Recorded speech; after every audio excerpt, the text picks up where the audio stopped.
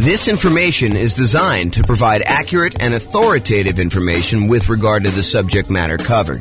It is offered with the understanding that the presenters are not engaged in rendering legal, accounting, or other professional services. If legal advice or other expert advice is required, the services of a competent professional should be sought.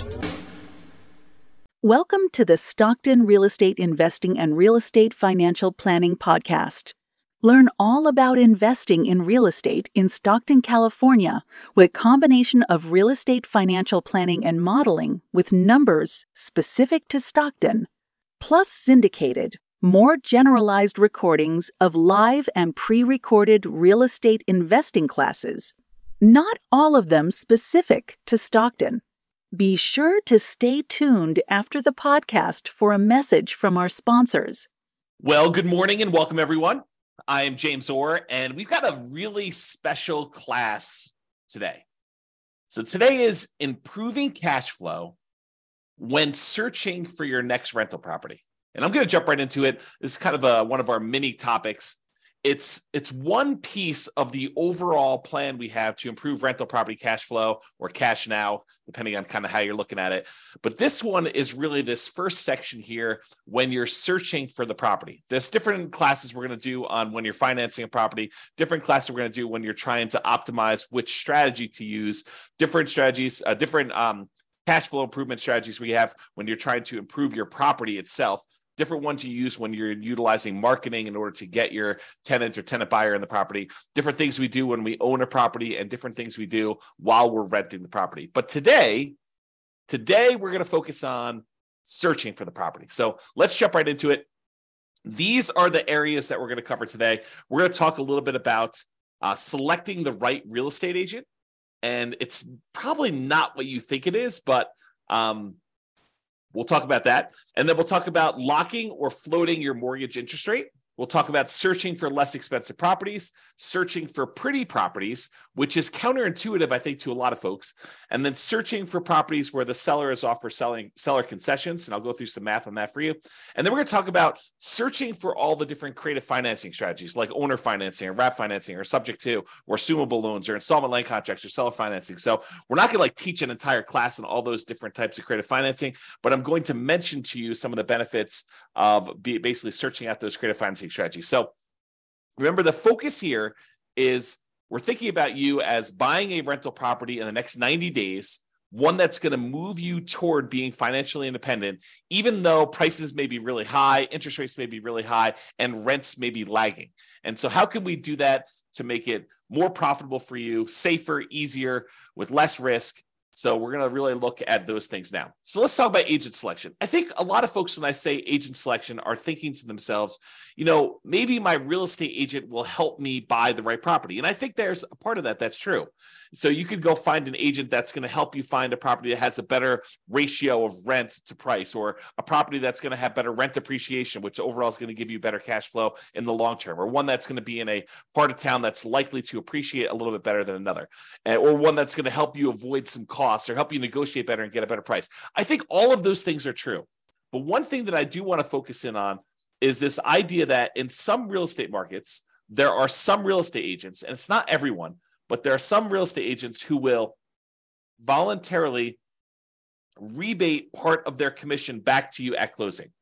So imagine for a minute that you're going to go buy a $500,000 property, and the real estate agent is going to be paid by the seller in a lot of cases, but not always, but a lot of cases they're going to be paid, somewhere between 1.5%, 2%, 3%, 3.5%, 4%. It's all negotiated, but in a lot of cases, they're going to get somewhere in that 3%-ish range in order for helping you buy the property. And they're usually paid by the seller's real estate broker via the real estate seller.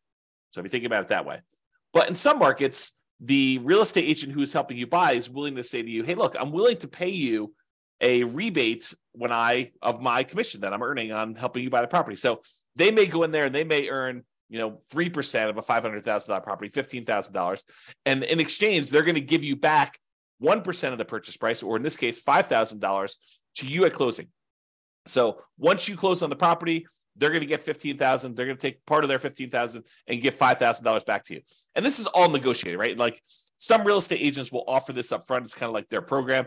Some real estate agents, you can negotiate getting a rebate back of their fee. And so it's just something to think about. So what I want to talk to you about is why this might be in a cash flow improvement. At first, you might think, well, I'm just getting part of my down payment back. Well, sort of, right? And I think that's true. You are getting part of your down payment back, part of the money that you had to come up with in order to buy the deal.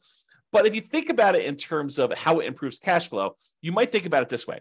So it's almost like if you got $5,000 back on a $500,000 purchase, it's almost like getting $400 more per month back for a year, plus a little bit more. I mean, $400 per month for a year would be $4,800, and you got $200 extra. So it's really like getting $400 more back. And then at the end of the year, maybe rents have gone up a little bit, and you're not. If you were $400 a month negative, then maybe rents go up a little bit, and now you're not quite as negative after that. So you could look at this as offsetting some of your negative cash flow. If you've got negative cash flow on your property, ideally, we're trying to get you to the point where we can improve it all these different ways where you have very little or no negative cash flow or significantly positive cash flow, depending on your market conditions and where you are and what you're putting down and what your strategy is and how you're doing all this stuff, because a lot of it's variable. But ideally, if you were buying a property and let's say hypothetically it had $400 a month negative cash flow, but you're able to get this $5,000 rebate back from your real estate agent, then for the first year, you're kind of break even. And then after that, maybe rents have gone up. Maybe maybe you're renting a $2,000 a month property or a $3,000 a month property, and maybe rents go up by, 5%. I mean, I think that's probably a pretty aggressive growth rate, although we've seen more than that recently. But I think over a long period of time, that 5% per year is pretty aggressive. But if you got 5% on, a $2,000 a month property, if I'm not mistaken, that's $100 a month. Now your cash flow is not $400 a month negative, it's only $300. And if you're on a $3,000 property, 5% improvement in cash flow. If I'm doing my math right, is $150. Now you're not negative $400, you're negative, $250. So this could help get you over that first year of offsetting some pretty significant negative cash flow. Or if you have positive cash flow, it's a way to improve cash flow for the first year, if you think about it that way. Or a totally different way of looking at this, which I think is the one that most people are not finally attuned to, is you could take that $5,000 and instead of applying it directly to offset any negative cash flow or improving cash flow in that first year, you could say, I'm going to take that $5,000 and I'm going to use it to buy down the interest rate to improve cash flow on the loan I'm getting. Now, you may need the $5,000 upfront to kind of pay this to the lender when you go to closing, but you're getting it right back after you close as a rebate from the real estate agent in this example. So you may put up $5,000, buy down your mortgage interest rate, knowing that after closing, you're going to get $5,000 from your real estate agent, which could help offset the money you had to put up to do that. So how much improved cash flow will buying down the rate for $5,000, how much will that improve cash flow? Let's take a look. So this is a sheet that one of the lenders I've worked with locally here, his name is Matt Weaver with Excel Financial, but he just sends over a sheet showing you kind of what rates are. And this happens to be the rates that he sent over earlier last week. And so I just pulled it up. It happens to be for a $500,000 property for a well-qualified buyer. I believe they're putting 5% down. So this one shows you, I'm not going to go into all the detail. I probably should do a whole class on how to analyze these. In fact, I think it's on the schedule for doing financing. So this one, though, shows you basically how much you had to pay in order to get an improved rate. So this shows you what your interest rate is. So if you decide, hey, look, I want to get the rate from my lender by not putting in any extra money. Like you could go to the lender and say, look, what is my rate today if I don't pay you any extra points or extra fees? And they'll say to you, well, it's somewhere between 6.75 and 6.875 is what the rates were at this particular recording. And they vary all the time. And the amount you pay to buy down these things vary all the time. I should mention that too. But right now, if you take 6.875, you're going to get a small $618 credit at closing from your lender. Okay, so you'll get a credit. If you decide to pay $741, you could get 6.75. But what's interesting is if you choose to pay, a little bit more than, $4,000 and change, basically it's this $3,867 plus this $618, you can go from having a payment of, so whatever that is, $4,000, it's less than the $5,000 you're getting as a rebate. You could go from having a payment of $3,120 to a payment of $3,002. So in exchange for paying, just over, $4,400 or so, I'm really estimating. So paying about $4,400 to the lender, you can buy down your mortgage interest rate to 6.5%. So going from 6.875 to 6.5% is an improvement of $118 a month, the difference between $3,120 per month and $3,002 per month. So by going and doing that, you can improve your cash flow by $120 a month. It's not $400 a month for the first year. It's $118 a month for 30 years. Now, that might be an interesting way to improve cash flow. Because if you plan on holding this property forever, if you're not buying it with the intention of selling it to then pay off properties or do whatever you need to do there, you're basically buying this property because you know that it's going to be in your portfolio as a long-term buy and hold where you intend to pay the property off over time, then maybe buying down the interest rate isn't the worst thing in the world, and it could improve your cash flow by $118 in this example. Okay, so that is one way that choosing a real estate agent could have an improved impact on your positive cash flow. Okay, next strategy. Locking or floating the rate. So mortgage rates change every day throughout the day. I would say most lenders tend to do a once a day adjustment. So, they reset their rates from their lenders at, 8 o'clock in the morning every day. And those are the rates that they're allowed to go and tell people throughout the day. So if you go to a local credit union or something like that, they may update their rates at 8 o'clock in the morning. And if you call anytime throughout that day, they're going to quote you that rate. But the rates are really changing all the time throughout that day. And the next day, when you wake up, they're going to be 8 o'clock in the morning. They're going to change the rates to whatever the current rate is for that day.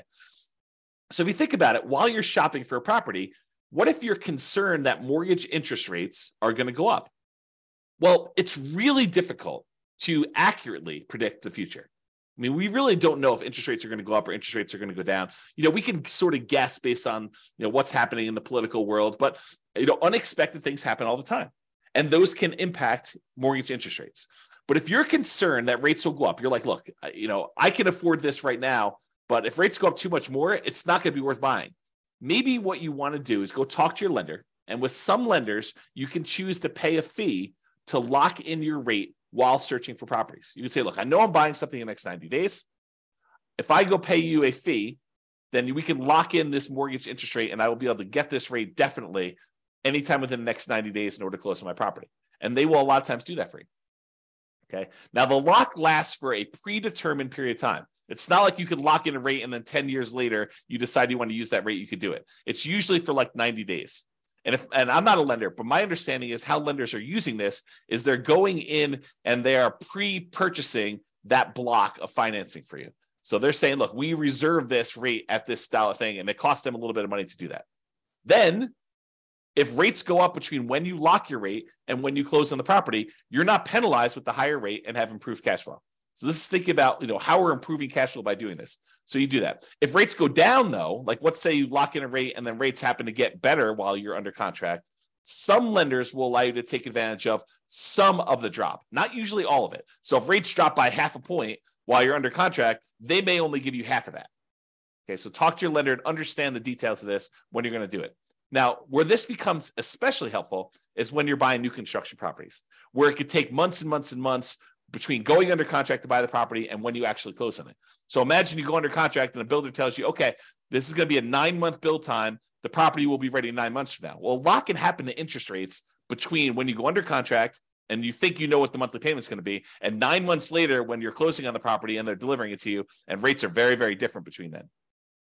So this locking the interest rate can help eliminate some of that interest rate for you. Now, you're going to want to talk to your lender because sometimes locking for a very long period of time is more expensive than what you perceive the risk to be. Now, if rates really jump up, it could have been a really good value play for you to go buy that. But a lot of times we don't know. And so you want to talk to your lender and say, what's the cost of me locking the rate for 90 days or 6 months or whatever you're going to do, and try to work out a plan to see what seems like a good value for you to do that. Let me take a beverage drink here. Okay. So, and this one seems obvious, right?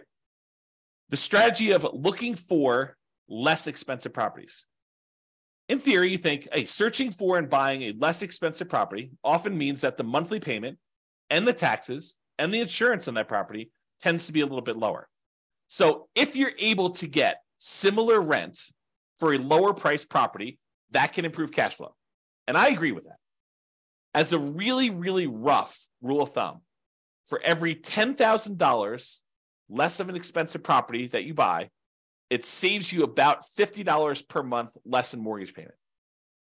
So if you've done, downloaded the world's greatest real estate deal analysis spreadsheet and you've analyzed a few deals and you kind of have a feeling for, if I buy this, whatever it is, 400, 500, 200,000, $1 million property in my marketplace, and if I get this rent, I'm going to have $100 a month positive cash flow or negative $200 a month positive cash flow.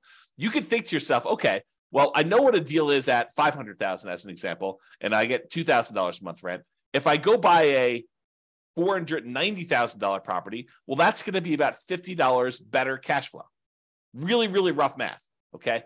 And so let's talk about where that comes from. So this is based on I'll tell you the story first. When I was a kid, my father was a real estate agent.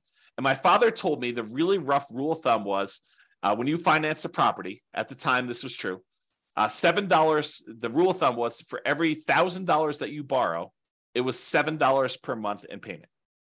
And so my father would be out, talking to a client, and they'd be like, how much is the monthly payment going to be on this? And so my father could, relatively quickly in his head, take the amount that they're paying, divide by 1,000, and then multiply by 7 in order to get a really rough estimate of what their monthly payment would be. And this is just principal and interest. Okay.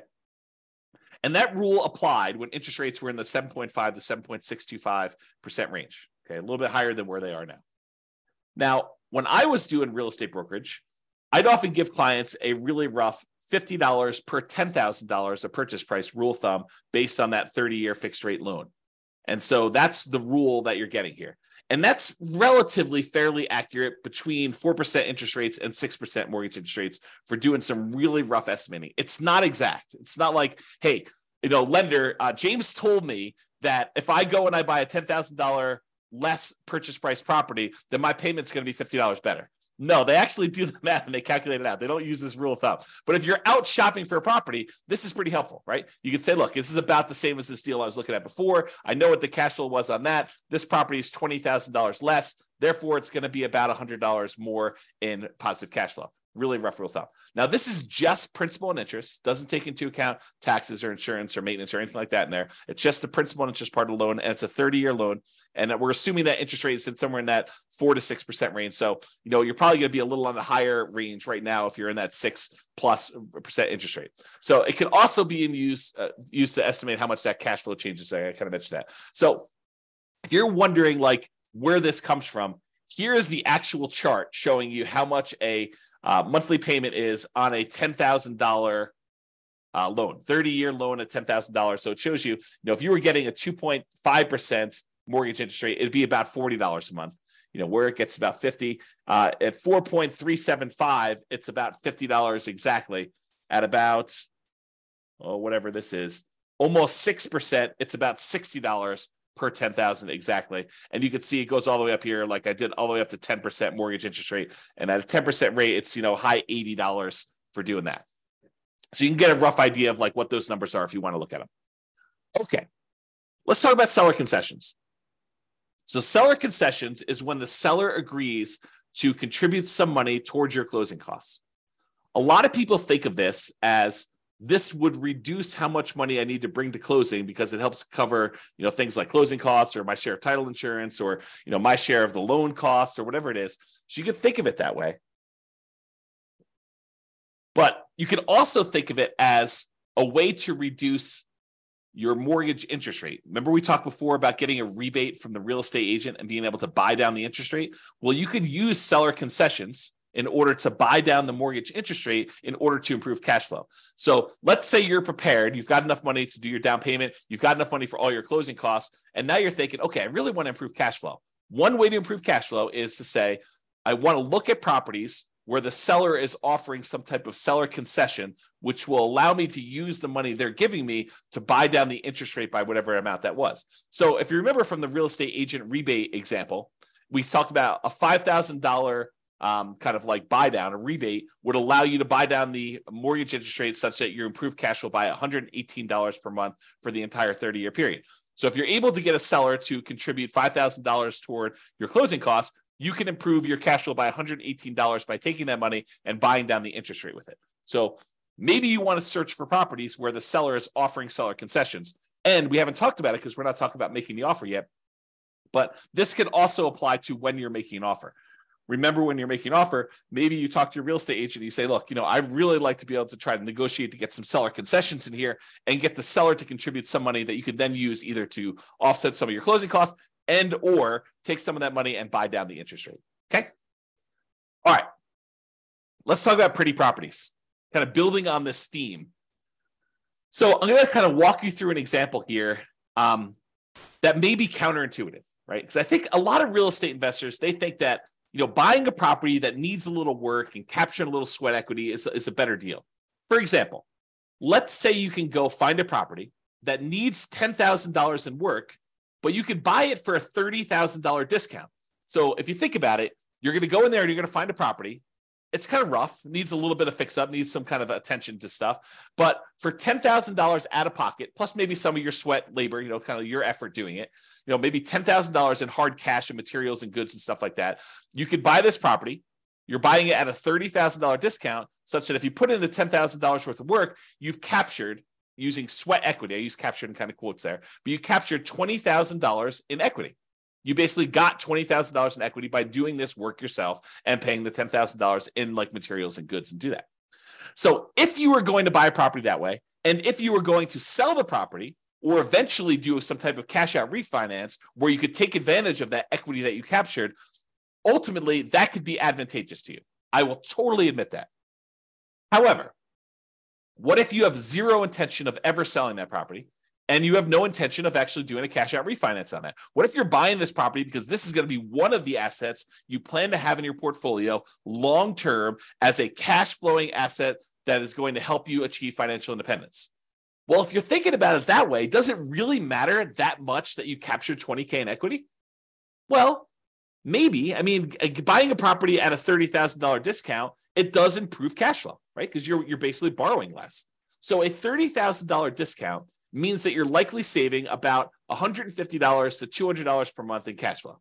How do we figure that out? Well, it's that rule that we just talked about, right? It's this little chart that we showed, how much you save on a $10,000 payment. Well, if you're buying a property for $30,000 less, it's three $10,000 groups. And we estimated, at this 6.25% interest rate, it's about $60-something, low $60 a month. So times three, because we got three of these, and that's about $180, maybe $190 a month. So I'm estimating here that it's in that $150 to $200 per month cash flow range. And it depends on the interest rate, what it's going to be, okay? Because we're borrowing less, okay? That's how we got that number.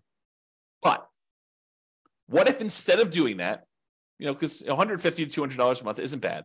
But what if instead of doing that and finding a property that needs work and having that extra $10,000 that we have to have on the hand in order to do the work and then doing all the labor ourselves and kind of putting in all effort, what if instead of doing all that work, we said, look, I'm just going to find a pretty house that doesn't need any work.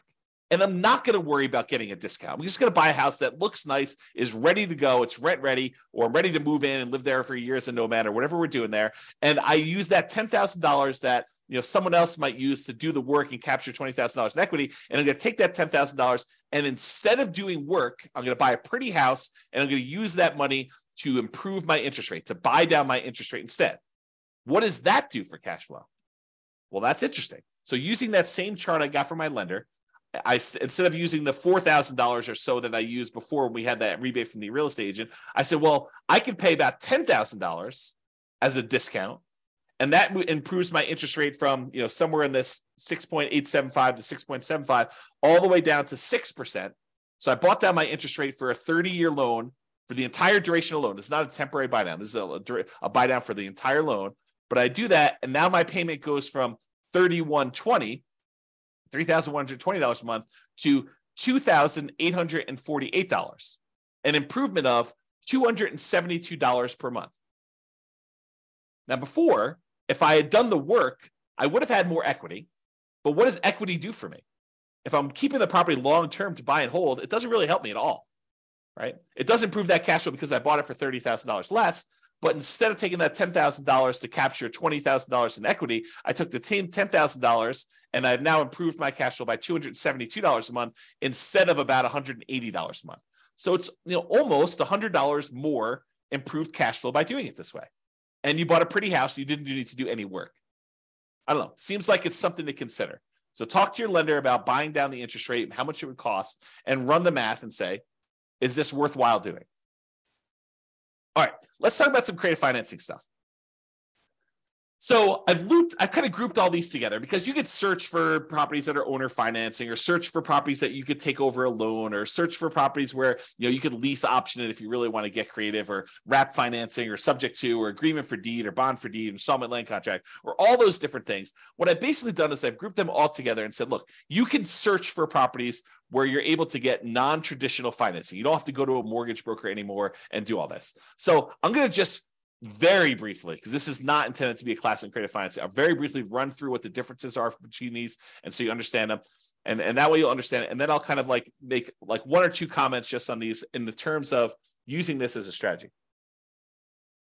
Okay, so owner financing is when a seller owns a property free and clear. They do not have a mortgage on it, and you go to them and say, I'd like to buy your property, but I would like you to act as the bank. I'd like you to deed me the property, and I will actually make payments to the property for you. I make payments to the property to you as if you were the bank. And then once I made the payments, you release your kind of deed of trust on the property, your security instrument, and then I own it free and clear. Okay, so that's the idea behind owner financing. Basically, the seller acts as the bank. With wrap financing, the seller is sort of acting as the bank, but they still have a loan in place. So you're going to go buy a $500,000 property, and they still owe $200,000 on that. But the seller says to you, okay, I'll tell you what, you make me a payment as if you're buying it for $500,000. I'll take part of what you pay me. I will pay the underlying loan of $200,000 that I still have, and I will keep the difference. So that's wrap financing. You're wrapping an existing loan that already exists on the property. Okay. Loan assumption. There are certain loans that are assumable, FHA loans, VA loans, as two examples, where you could go in there, and it's usually as an owner occupant, but you go in there and you formally go to the bank and say, I would like to qualify and formally assume all responsibilities for this loan. And by doing that, you're able to capture these really low interest rates we had over the last 5 years or so. So you can go find an FHA loan at 3.5% or 3% and buy it instead of getting a new loan at 6.5%. Okay, so the idea is you can go get these really attractive loans that are already out there and take them over by formally assuming them. And it could be a significant way for you to improve cash flow. We'll talk about a little downside to that here in a second. You can go in there and find a rent-to-own program. Let me take another sip here. You could go find a landlord who's tired of being a landlord and say, look, I'd like to rent the property, but I would like ultimately the ability to own this at some point in the future. I'd like an option to buy the property a year or 2 or 3 or 5 down the road, or I would like a purchase contract to be able to buy the property that is a year or 2 or 3 or 4 or 5 down the road that I could use to buy the property from you. So I'm going to rent it from you for a period of time, and then I'm eventually going to buy it. And you could do this if you're an owner occupant, or you could do it if you're an investor who wants to then sublease the property to someone else. So that's the kind of rent-to-own, lease option, lease purchase family. And then you have the agreement for deed, bond for deed, contract for deed, installment land contract. This is sort of like a car loan where you don't get ownership. You don't get title to the property until you fulfilled your obligation, but you have a contract in place that says, if you make these payments for this period of time, at the end of that period of time, I will then give you a deed for the property. So it's a kind of a variation on owner financing that more protects the seller in a lot of ways, because they don't give you ownership of the property until you've done what you agreed to in the agreement, whatever that is, agreement for deed or bond for deed or contract for deed or installment land contract. And then finally, subject to is when a seller deeds you ownership of the property and they leave their existing loan in place. It's sort of like a subset or variation on wrap financing. With wrap financing, you're paying the seller. The seller is usually paying the underlying loan on the property, and you're kind of like part of the money goes to the seller, part of the money goes to the underlying loan. A lot of times with subject to, you're basically making an agreement with the seller where the loan is very high loan to value. You know, you're buying a $500,000 property and the loan is for $480,000, and the seller's like, look, I'm going to deed you the property. You just agree that you're going to make payments on this loan that's still in my name, and we're going to leave that loan in place. You're not formally assuming. You're not going to the lender and saying, I'm applying to formally assume all responsibilities for the loan. You're just saying, look, the seller is deeding you the property. You're now the owner. Deed means ownership. They're deeding you the property. Now you're making payments on the underlying loan to this that the seller has on there. And the loan is staying in the seller's name. Okay, so that's an overview of creative financing. And you can see why these might be more advantageous because, and there are probably exceptions to everything I'm about to say, but they tend to be more flexible in negotiating financing terms. If you go to a traditional mortgage broker and you start haggling with them over getting you a better interest rate, They're probably going to say, no, this is the rate we got. This is it. No, there's no negotiating. But if you go to an owner, they might be much more willing to say, hey, look, interest rates right now are 6.5, but I'm willing to, do financing at 5% or 8%. I mean, it could go either way, right? So you could possibly negotiate improved interest rate and loan terms. Okay. You could say to them, I'd like to pay you interest only for 5 years, and then I'll do an amortization schedule where I'm paying you a little bit more, including principal on the loan. You can do all that stuff with a seller if you're doing creative financing there. And then assumable loans. So you could formally assume a loan with a better interest rate than you could get now. That's really the appeal of it. These loans tend to be assumable for owner occupants only. So you're like, James, I'm an investor. I'm trying to buy this property as investment property. Well, if you're trying to do like the nomad strategy where you're moving into a property, living there for a year and then converting it to a rental, or you're house hacking where you want to live in a duplex or a triplex or a fourplex, or maybe a house that has an upstairs, downstairs, and you want to live in upstairs and you want to rent out there, owner occupants still could work for those situations. You could formally go in and assume a, FHA loan, or a VA loan, because you could use FHA and VA in order to buy duplexes, triplexes, or fourplexes, or single family homes. And you could go in there and buy a property like that and be able to assume a loan like that. Now, you're taking over their current loan balance. So if they bought this property, 5 years ago, and property values were worth $400,000 5 years ago in your marketplace, and now they're worth $500,000, and they paid down a little bit on the loan over the last 5 years, they may only owe, $340,000. But the property's worth $500,000. So the trick is you can formally assume a $340,000 loan, but you still got to come up with that difference between what they're selling to you for, the $500,000 and the $340,000. So you need to come up with a lot more than 3.5% down or 5% down. So you have to formally come up with $160,000 as a down payment in order to be able to assume that loan, which makes this much more difficult to implement. Okay. So maybe you could structure it where you can get the seller to agree to some type of owner financing, but a lot of times the lender will not want you to assume a loan with owner financing with a seller second mortgage in place either. So you want to talk to about that. All right. So those are all the strategies to use when searching for properties. And optimizing cash flow is not something you only focus on after you own the property. A lot of people think, I'll worry about optimizing cash flow after I bought the property. Well, you're eliminating some of your choices and options if you do it that way.